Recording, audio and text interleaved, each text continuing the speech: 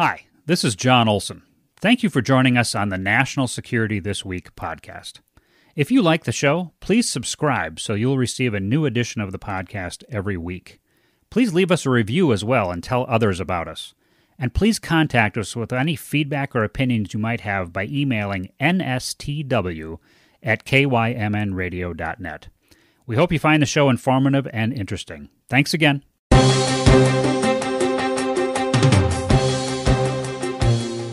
National Security This Week, a weekly look at American national security issues. And now, your host, John Olson.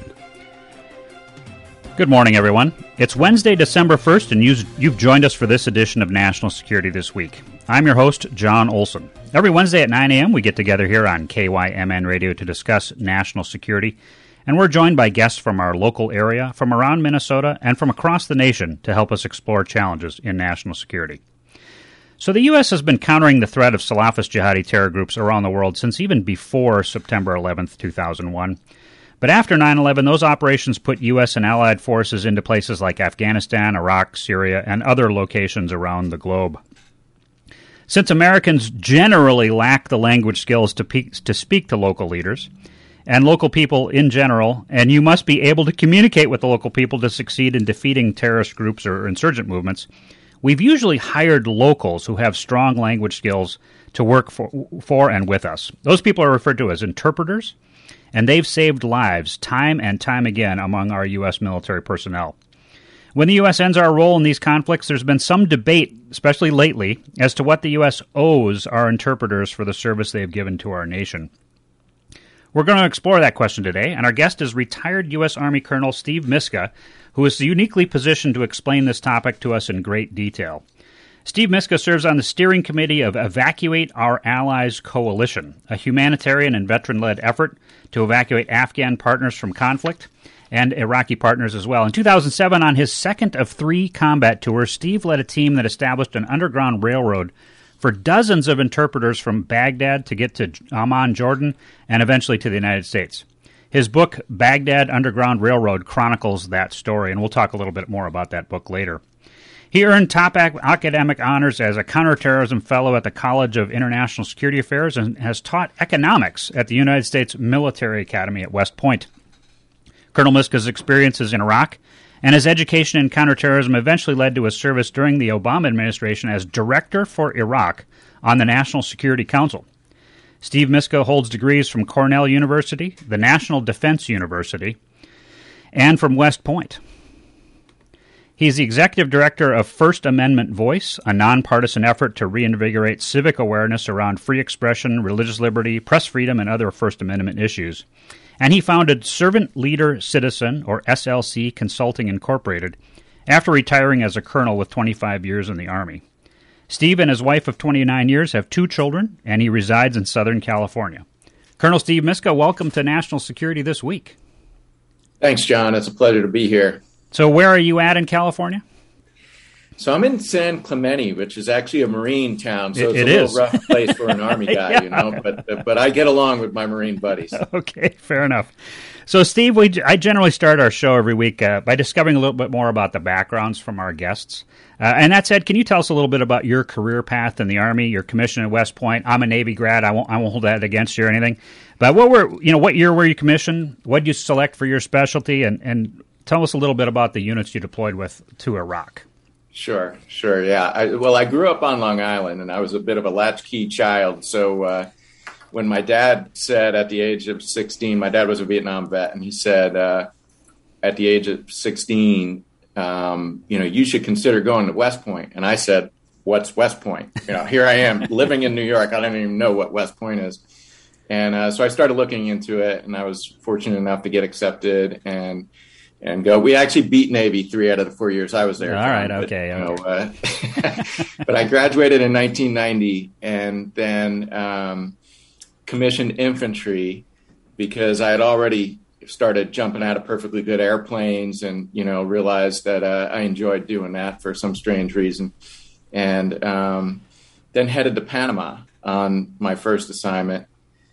and really loved that. It came back to Fort Bragg and served in the 82nd Airborne Division as well. So a lot of time in the airborne infantry up front. And then I was being pushed to either go to the Ranger Regiment and keep doing more of what I had been doing, or go teach at West Point by some of my mentors. And I was fortunate enough to, I thought about it, basically saying I wasn't a really good student the first time around. Maybe this is a second chance for me. Yeah. And I really enjoyed it. It was a lot of fun. But then, Iraq came around, and I was in the 1st Infantry Division over in Germany at the time, and just pretty much got stuck in the Iraq do loop of deployments. Yeah. Did 3 combat tours there for a total of 40 months. And then ended up, when I got back, going to Washington, D.C. and doing 3 combat tours there, which are completely different type of combat. So anyway, yeah, the units were fantastic that I worked with in Iraq, and the experiences were really foundational in a lot of ways. So let's drill down a little bit on your experiences in Iraq, because that's going to inform a lot of our discussion on this topic today. You led soldiers in very difficult combat conditions, and you worked with local leaders to establish security for their villages. And then a term we use in the military, which you know well, we sought to find, fix, and quote unquote finish insurgent forces, trying to defeat them. Tell us about the dangers your soldiers faced under these conditions, dealing with a pretty resilient insurgent force in Iraq. Yeah, it was pretty kinetic. In 2004, I was up in Tikrit, which was where the 1st Infantry Division headquarters was. But our battalion, the 1st of the 18th Infantry, was in charge of the city and trying to basically chase down a lot of Saddam's old cronies at that time. So IEDs were the main threat. And at that time, especially with Sunni insurgents, they were relatively unsophisticated IEDs, but very innovative in how they were employed, right? And so you were always on edge when you were on patrol and you're out. We didn't have a lot of up-armored Humvees at the time. We were running with soft-skin vehicles. And so we put a lot of Kevlar blankets down, and we were all open air. So it literally looked like rat patrol. Yeah. I sat up top with, an ear mic in my ear there to be able to talk in the vehicle. I was the operations officer for the battalion, and the battalion commander and I were out usually 2 or 3 times a day. Many times aids at night. But what I can tell you, because I get what you're trying to get for your listeners out there. And so there's one vignette that really sticks in my mind. We were asked to go down to Samarra.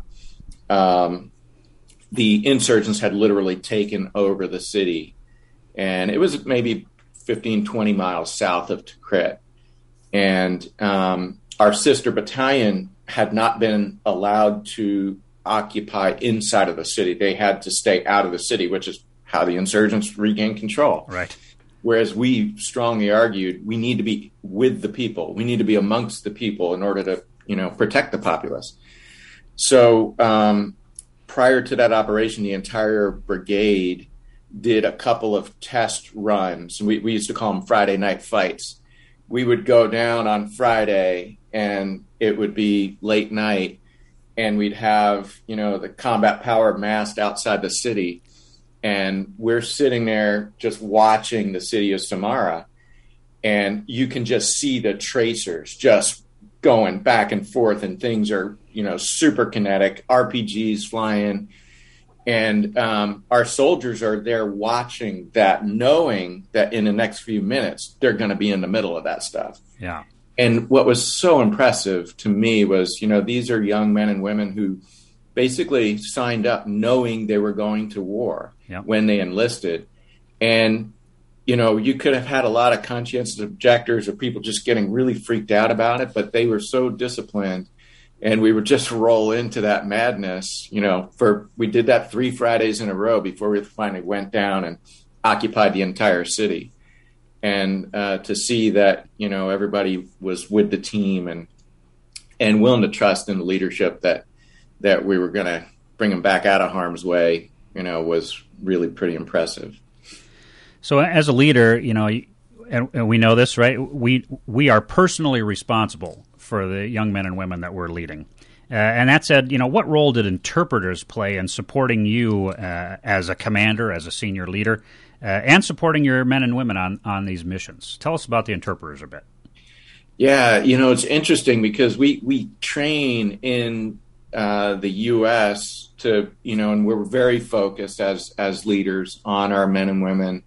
We've got a debt that we owe America's moms and dads who are, sending their sons and daughters off to war. And then we meet these amazing Iraqi or Afghan or Syrian or whatever conflict zone we happen to find ourselves in people.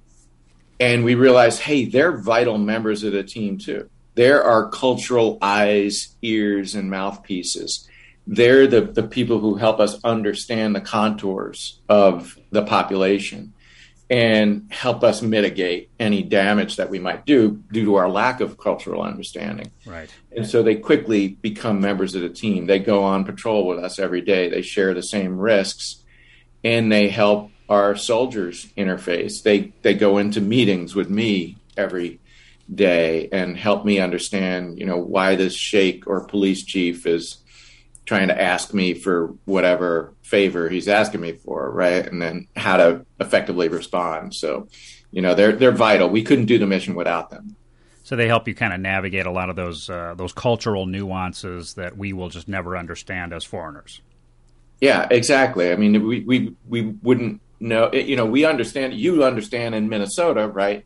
The cultural norms there. I could come to Minnesota as somebody who grew up on Long Island and lives in Southern California and be a bit of a fish out of water, even though I'm an American, right? And it's just exacerbated in a place like Iraq or Afghanistan. Yeah, and how do we find these interpreters when we go into these countries? I mean, a lot of them obviously have to speak English so we can talk to them. Do they come and apply for jobs? Do we screen them locally? How does that process work? Yeah, so this is an interesting aspect of a lot of the work that I do because it's we go to war now with defense contractors. Mm-hmm. And the defense contracting community, the government contracting community is a more appropriate word because the other departments and agencies also need interpreters and other local national partners that they work with. And so they have the screening protocols where they hire and bring on the people who we need in country. We also have Americans who go with us, right? And those are the ones who have clearances. Mm. They are able to go into higher,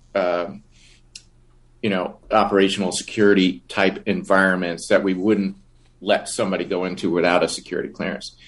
But in general, we need thousands of local, national interpreters and other people doing logistics and other things for our bases. And our defense contractors do the screening. And so what's interesting is they tend to be some of the most highly vetted people anywhere in the world. They're getting polygraphs every 6 months. They're getting interviewed by counterintelligence professionals and assessed based on security risks. So, the system is well established now. Yeah. So America is blessed in that we have a lot of immigrants who come to our country, and when we can take advantage of that native knowledge of other countries where we might have to send forces, those are the Americans, new Americans or second-generation Americans who speak these local languages and are willing to put their lives on the line for the ideals that America stands for. So they sign up and either join the military or are willing to become defense contractors, and that's one of the reasons why we are able to give them these clearances, top secret or secret level clearances, to come and work with us. That process of having them right there with us. There just aren't enough of them, so you have to go and hire local nationals to serve in other capacities. Is that a good summary of yeah, the system? exactly. And of the 36 guys I helped get out of Baghdad in 2007, at least six that I know of, enlisted in either the U.S. Army or Marines, and then deployed back to combat as combat linguists. And their skills are incredibly vital. Wow. Yeah. I'll give you another example, too. Yeah. Two of those guys, after they served out their enlistments, went to work for a defense contractor in Tampa. And one of the last things they were doing was counter ISIS messaging on social media. Right. I mean, no native-born American could do that. No. Right? I No mean, way. we don't understand Islam. We don't understand, the Iraqi culture, the Syrian culture where ISIS was operating. So their skills are just so incredibly vital. Yeah, and those are folks who are going to understand all those tribal and familial linkages that exist in that particular region, which is something, again, we will never truly understand, as most Americans just don't get that, right? Exactly. And to this day, like even in my book, I still needed to use their nom de guerres, right? Because their families would be at risk if I disclosed their real names, exactly because of your point about tribal linkages. Yeah. If you know somebody's real name, you know what tribe they're from and pretty much what town they're from, and you can track them down. So let's talk about that a little more in just a second. For our audience, you're listening to KYMN Radio, AM 1080 and FM 95.1, and we're broadcasting out of Northfield, Minnesota. This is National Security This Week, and I'm your host, John Olson. Our guest today is retired U.S. Army Colonel Steve Miska, and we're discussing the role of interpreters who've supported the U.S. military in combat zones and the U.S. responsibility to those individuals and their families. So once interpreters have worked for us, as you just mentioned, they sort of become marked men, marked women maybe, by the insurgents, and both they and their families will pretty much always be in danger, which is why you just mentioned they have a nom de guerre, right? Tell us about establishing the Underground Railroad to get Iraqi interpreters out of Iraq through Jordan and resettled here in America. Let's kind of go through that whole process. How'd you come up with the idea? Let's start with that. Well, let's set the context at the time. We're talking 2006 and 2007. And at the 12 months leading up to the story that I recount in the book, every month, over 3,000 Iraqi civilians were being killed because of the violence. So that is a 9/11 scale level of trauma being inflicted on this society every month. And that's internal fighting in their civil war, jockeying for power and control, right? The insurgents. Exactly. It was basically extremists on both sides. You had Al-Qaeda and Sunni insurgents, and you also had Shia militia. And they were just ravaging each other's civilian populations. Yeah. And there were torture houses. There were, all kinds of gruesome activity going on. And anybody who was working alongside of Americans was targeted by all sides, right? And sometimes people in the government. Yeah. So it was super risky. And so I think it was January of 2007, my personal local national interpreter, Jack, was killed by Sunni insurgents. He had gone home to Samarra, and his wife had just given birth to stillborn twins. She was distraught. He was distraught. We begged him not to go. He had been threatened by insurgents previously. And, a day later, his dad called from Jack's cell phone to let us know that he had been shot and killed in the street by Sunni insurgents. 2 weeks after that, Nadal, this beloved Iraqi store owner who was supporting our troops on this small base we were on, was gunned down by Shia militia in the Shula neighborhood in Baghdad. And previous to that, George Packer, who was writing at the New Yorker at the time, he's with the Atlantic now, he had embedded with me, and he just released a story right after Nadal was killed. Basically, it was a 15,000-word story with a one-word title, and the title was Betrayed. And it was basically talking about how the U.S. was not standing by those who were most close to them in our conflict zone. And he was absolutely right. And so my guy decided, we can't look ourselves in the mirror unless we try to do something to help these guys. Yeah. And so that was the genesis of the Baghdad Underground Railroad. And what was, the Underground Railroad part was interesting because Embassy Baghdad had closed its doors to interviewing Iraqis, citing that it was too dangerous. They had to go to Embassy Amman in Jordan. Well, the Jordanians had closed the border to Iraqis because they had a refugee crisis on their hands. So it was a built-in catch-22 in the process. Yeah. And for those of us who have worked in government, that will come as no surprise that we would have a catch-22 built into the process. But and the other thing was just the special immigrant visa itself, which had just been legislated by Congress. The bureaucracy was so insane. I mean, John Oliver has done a 15-minute segment just lampooning how maddening it can be. And it's still that way in a lot of ways. It's still bad. But anyway, at the time, we just realized no Iraqi is going to be able to figure this out. We can't even figure it out. Right. And so we just started helping them process packets and ultimately got the pipeline going.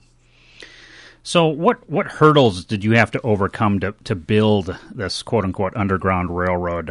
What impediments do exist, I mean, specifically, if you can name them, in U.S. law that made it difficult to achieve the objective of saving the lives of these young men and their families who had saved American lives in combat zones, in Iraq specifically?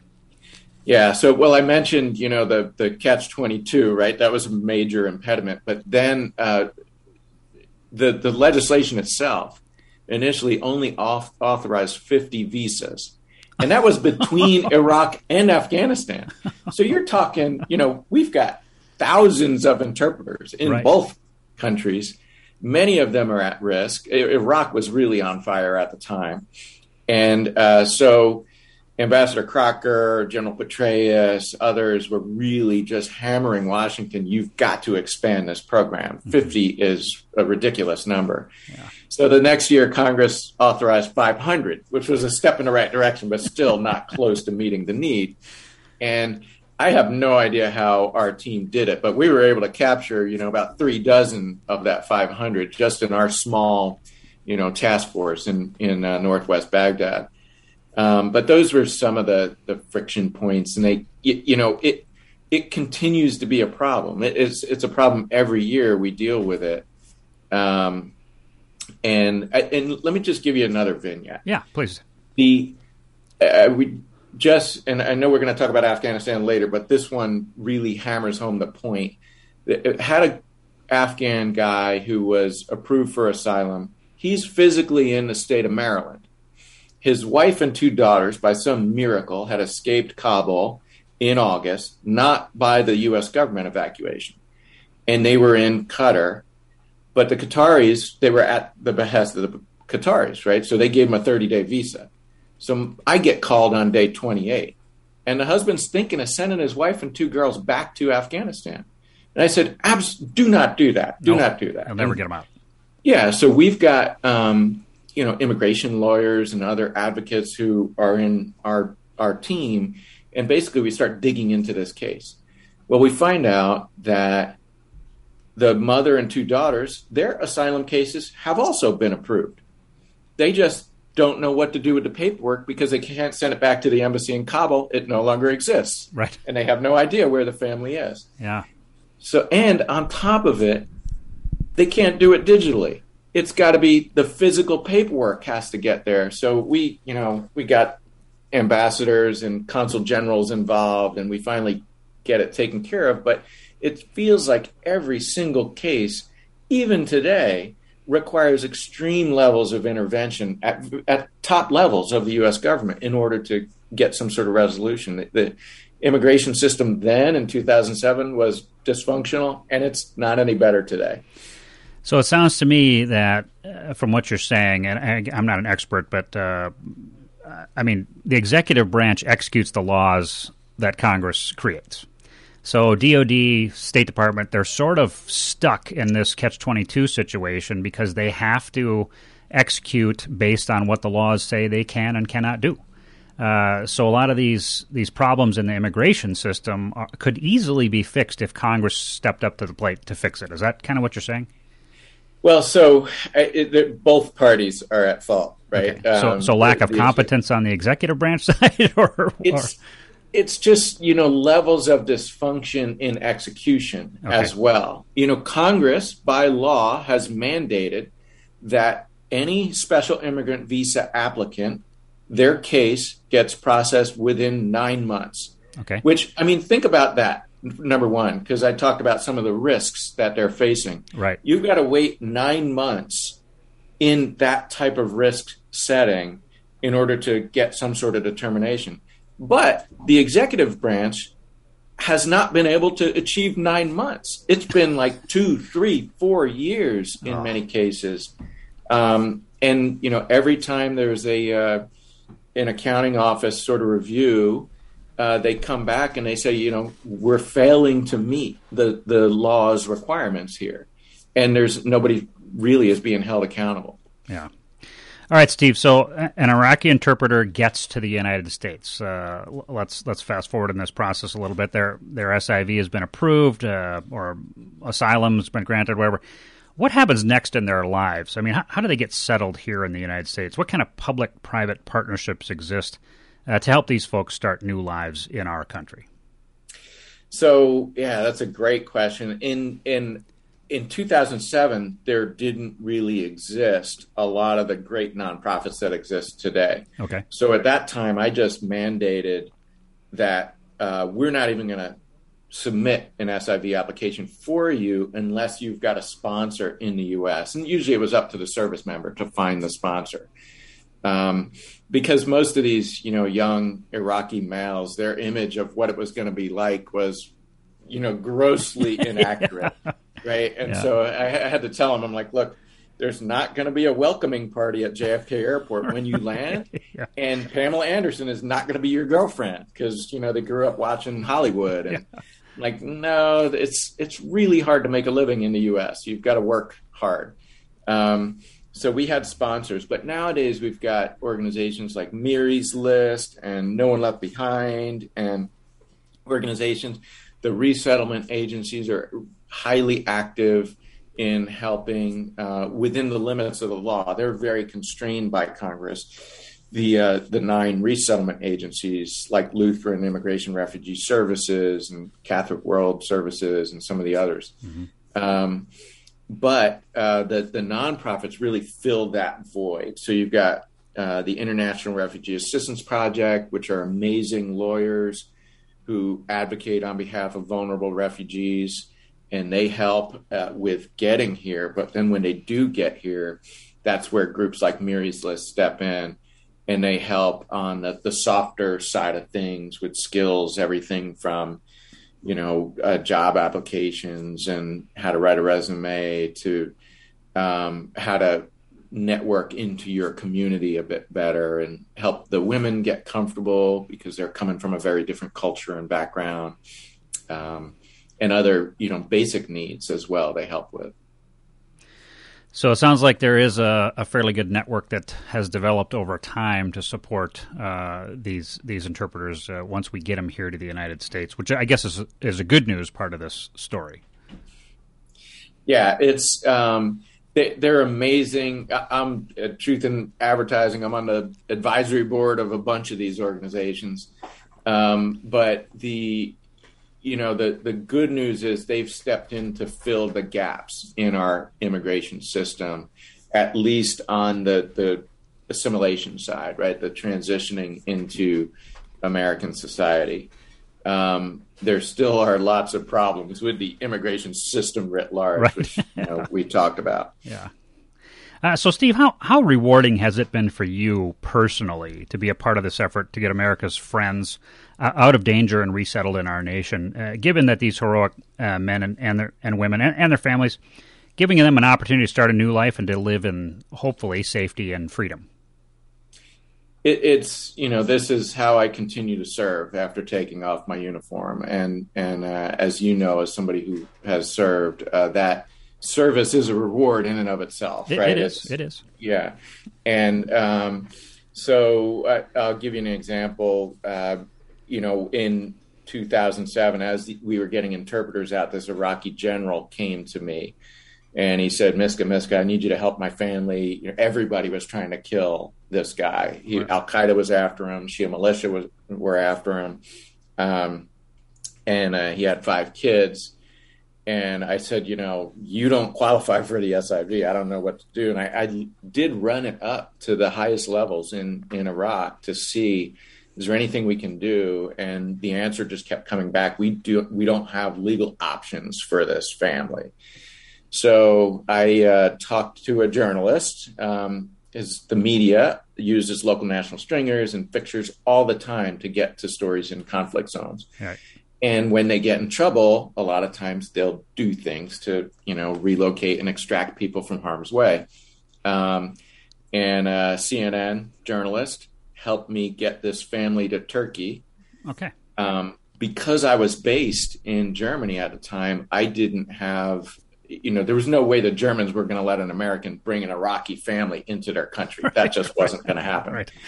So I ended up doing what most soldiers do when they're in a bind. I called my mom. I'm a 39-year-old lieutenant colonel in the Army commanding troops, but I called my mom and I said, Mom, I need a sponsor for this family. She swears I didn't tell her how many kids were involved, but I absolutely did tell her. The one catch was that he might have 2 wives when he shows up. I begged him not to marry this second woman, but he said it's looks good in the eyes of Allah to take care of this, single woman. And so anyway, the general, his 2 wives and his 5 kids moved in with my mother for about 2 months in Southern Maryland.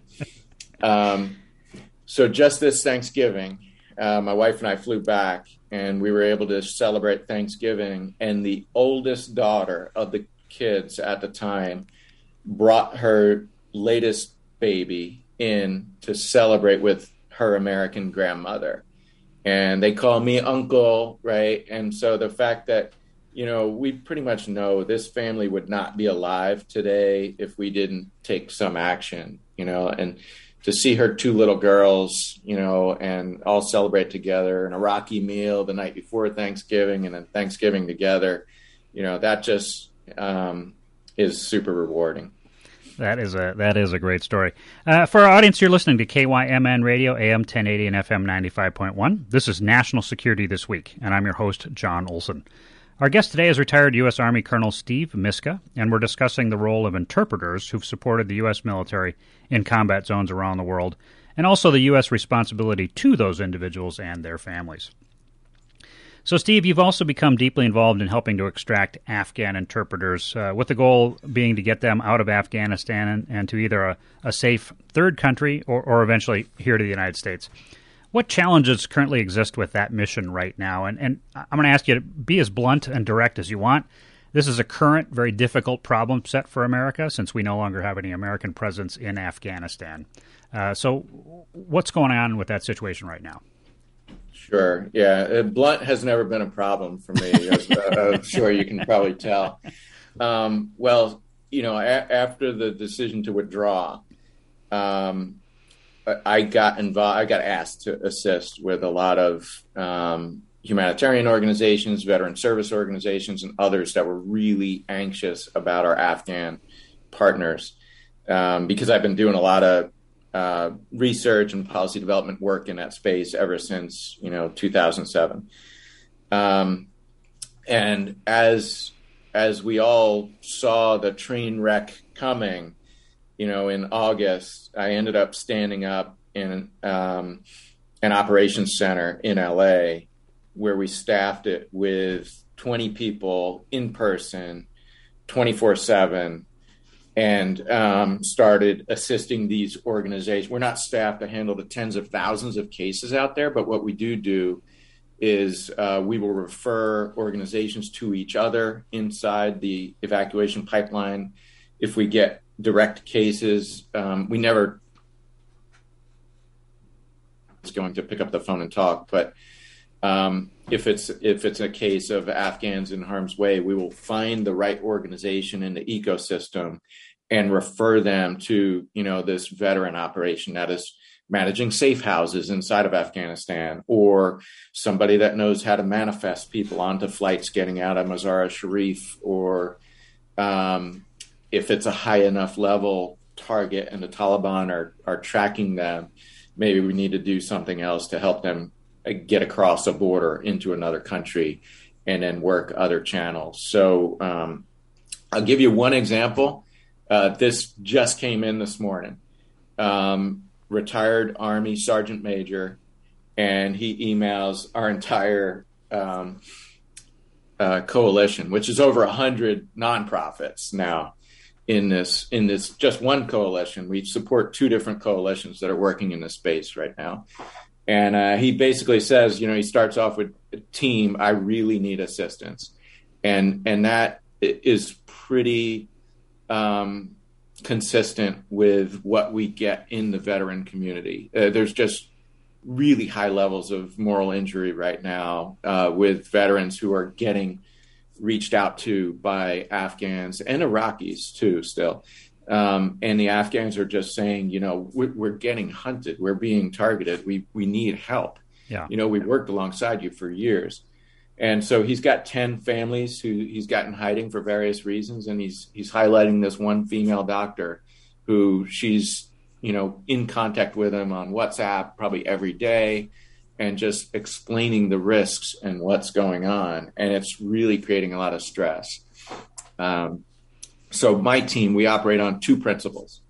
One is humility, and the idea that, us in Los Angeles, 9,000 miles away, we can tell somebody what to do in a life-threatening situation is insane to me. Yeah.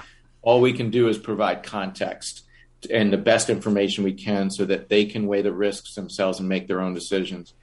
And then the second principle is empathy.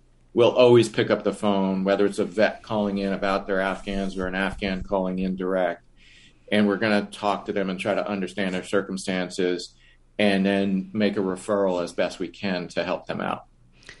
Yeah, you mentioned that kind of moral injury that our veterans, fellow veterans, are feeling over this situation. So, like you're a great example. You served side by side. I had an opportunity to do that a little bit myself in Afghanistan with people who are taking the same risks we are. In fact, they're taking greater risks because they're going to be they can be identified in their local community as being connected directly to us.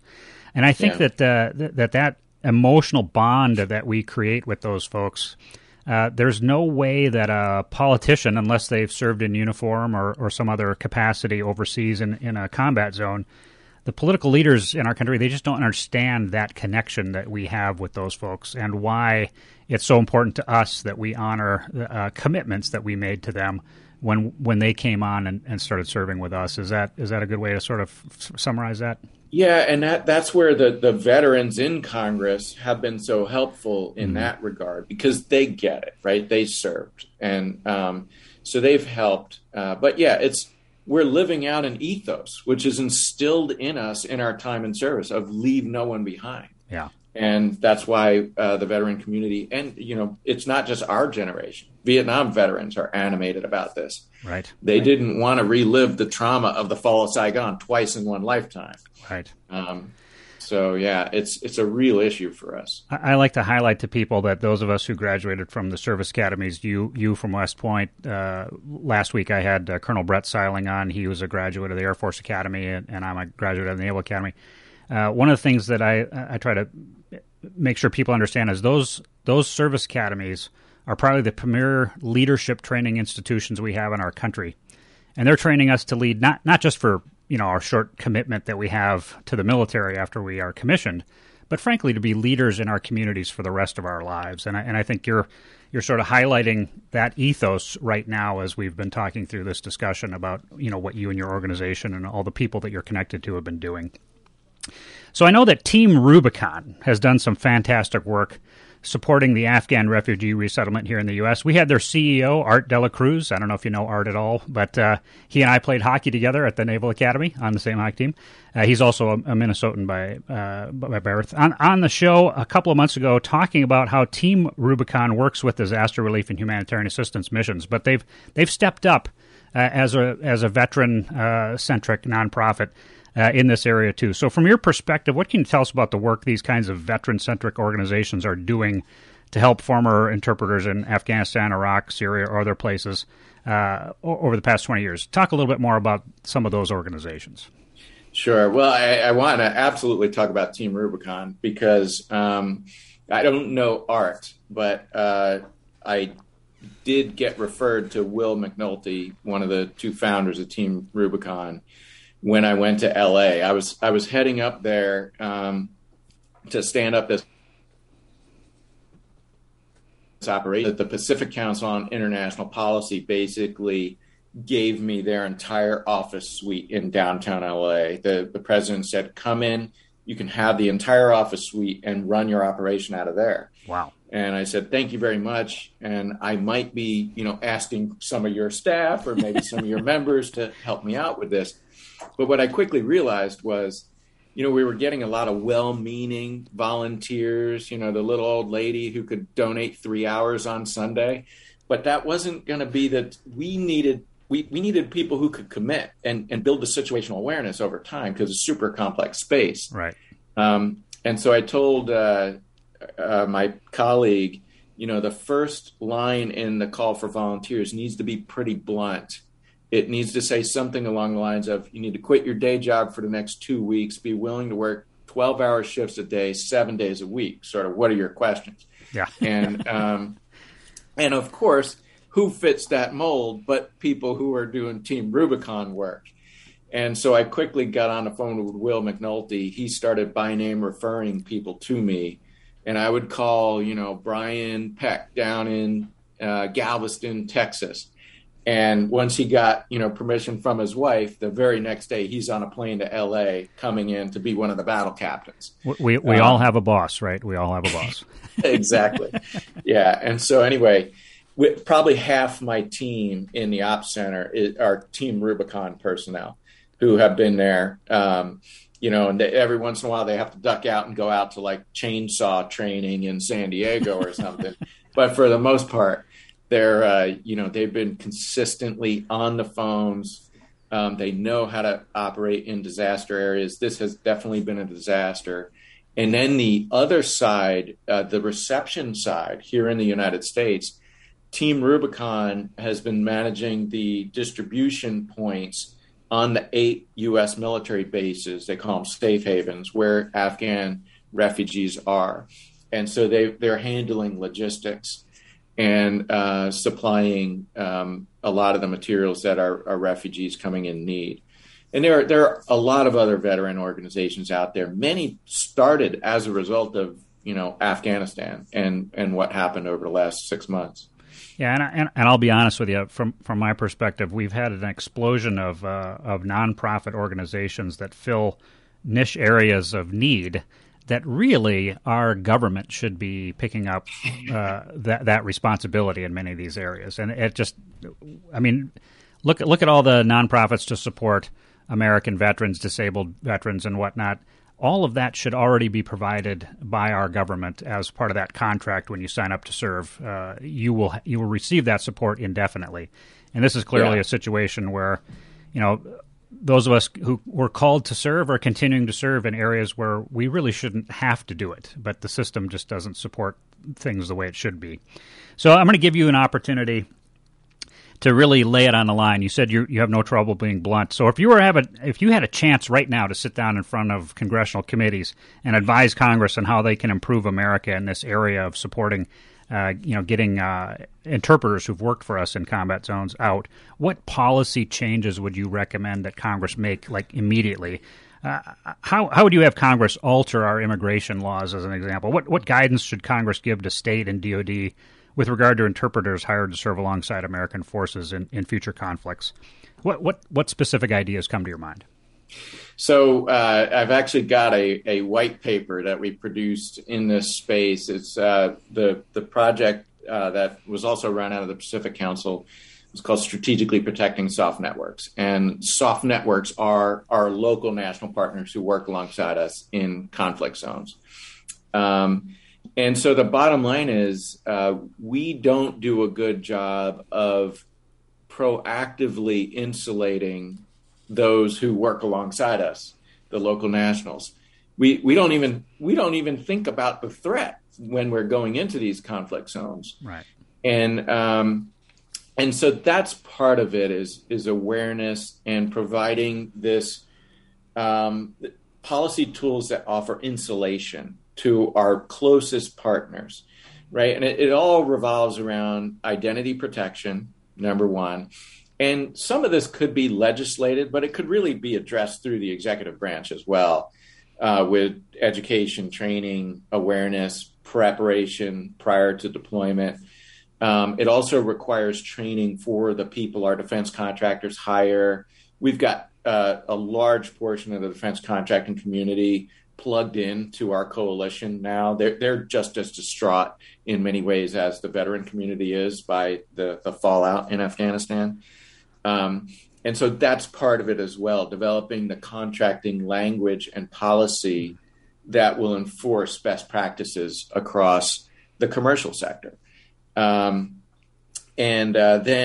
we just need to have better tools for relocation when the risk factors get out of control, right? And so guys like you and me in the conflict zone, we have other tools. And it shouldn't, the only tool shouldn't be like a special immigrant visa, which is an extreme relocation to a very different cultural place.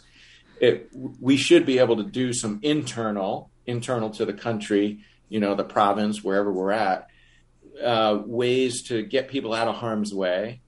And it's like a mini witness protection program in many cases, where we relocate them. We don't want to take them out of the fight. We need them in the fight, right? Their country needs them. They're the future of their country in many cases. And so if we can do better at that, of keeping them alive and in the fight, those are the policy tools where I work on, both in the physical space as well as the cyber space, right? And I think the legislation could help. There would be appropriations in the National Defense Authorization Act, right, that would allow us to do that on the defense side, but it needs to be broader than just the military. Right. Our entire government faces this threat. It's a whole government approach, right? Yeah, and it's not rocket science, John, right? It's when I was writing my thesis on this, I was taking a class on grand strategy and looking at history. And what I realized was our founding fathers in this country used the same strategy against the British, the world superpower at the time, that our adversaries use against us now. They target their soft networks. They were going after loyalists in the colonies and tarring and feathering people, confiscating their property.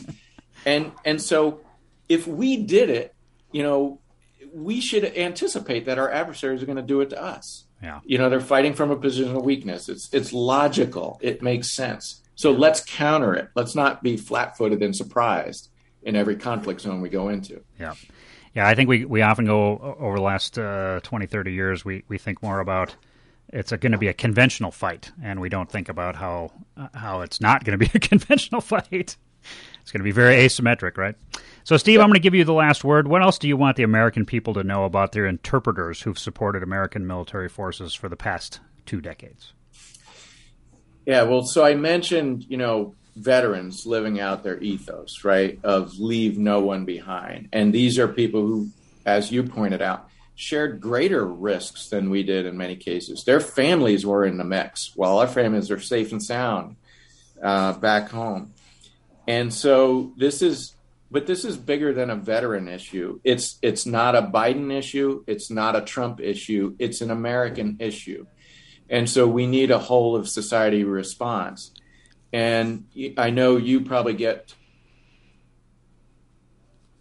told that, meaning Americans, if my message to the American public is, if you really want to thank your veterans, join us in welcoming our Afghan allies as they get here, because we need your help. We need your generosity. And there has been so much outreach by the American public for this issue. And we're just super grateful for it. So thank you for having me on today. It's been, really a pleasure.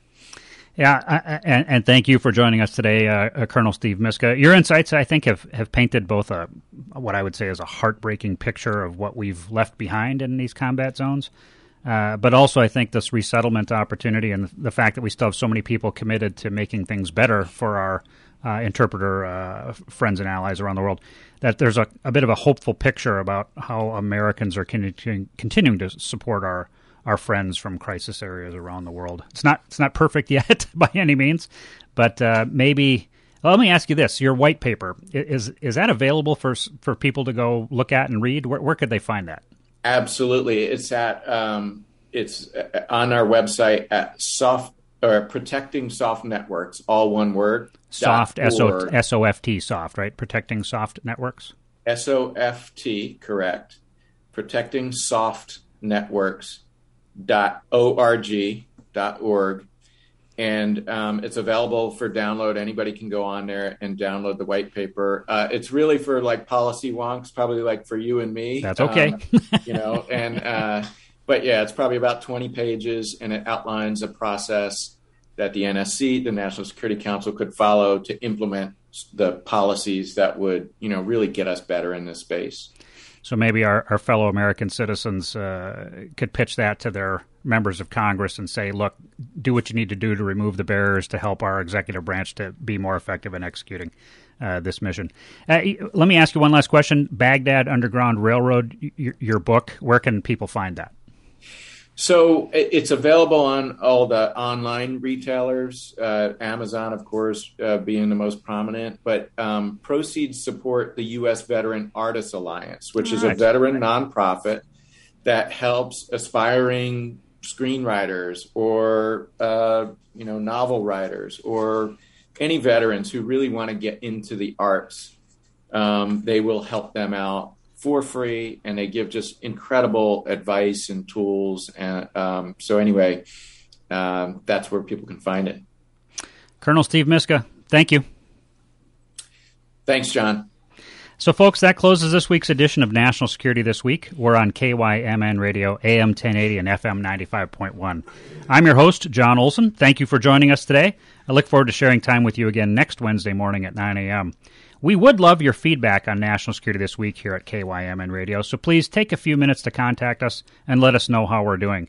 And folks, make sure you get your vaccination or your booster. Omicron will be here before we know it. Have a fantastic week, everybody. Take care.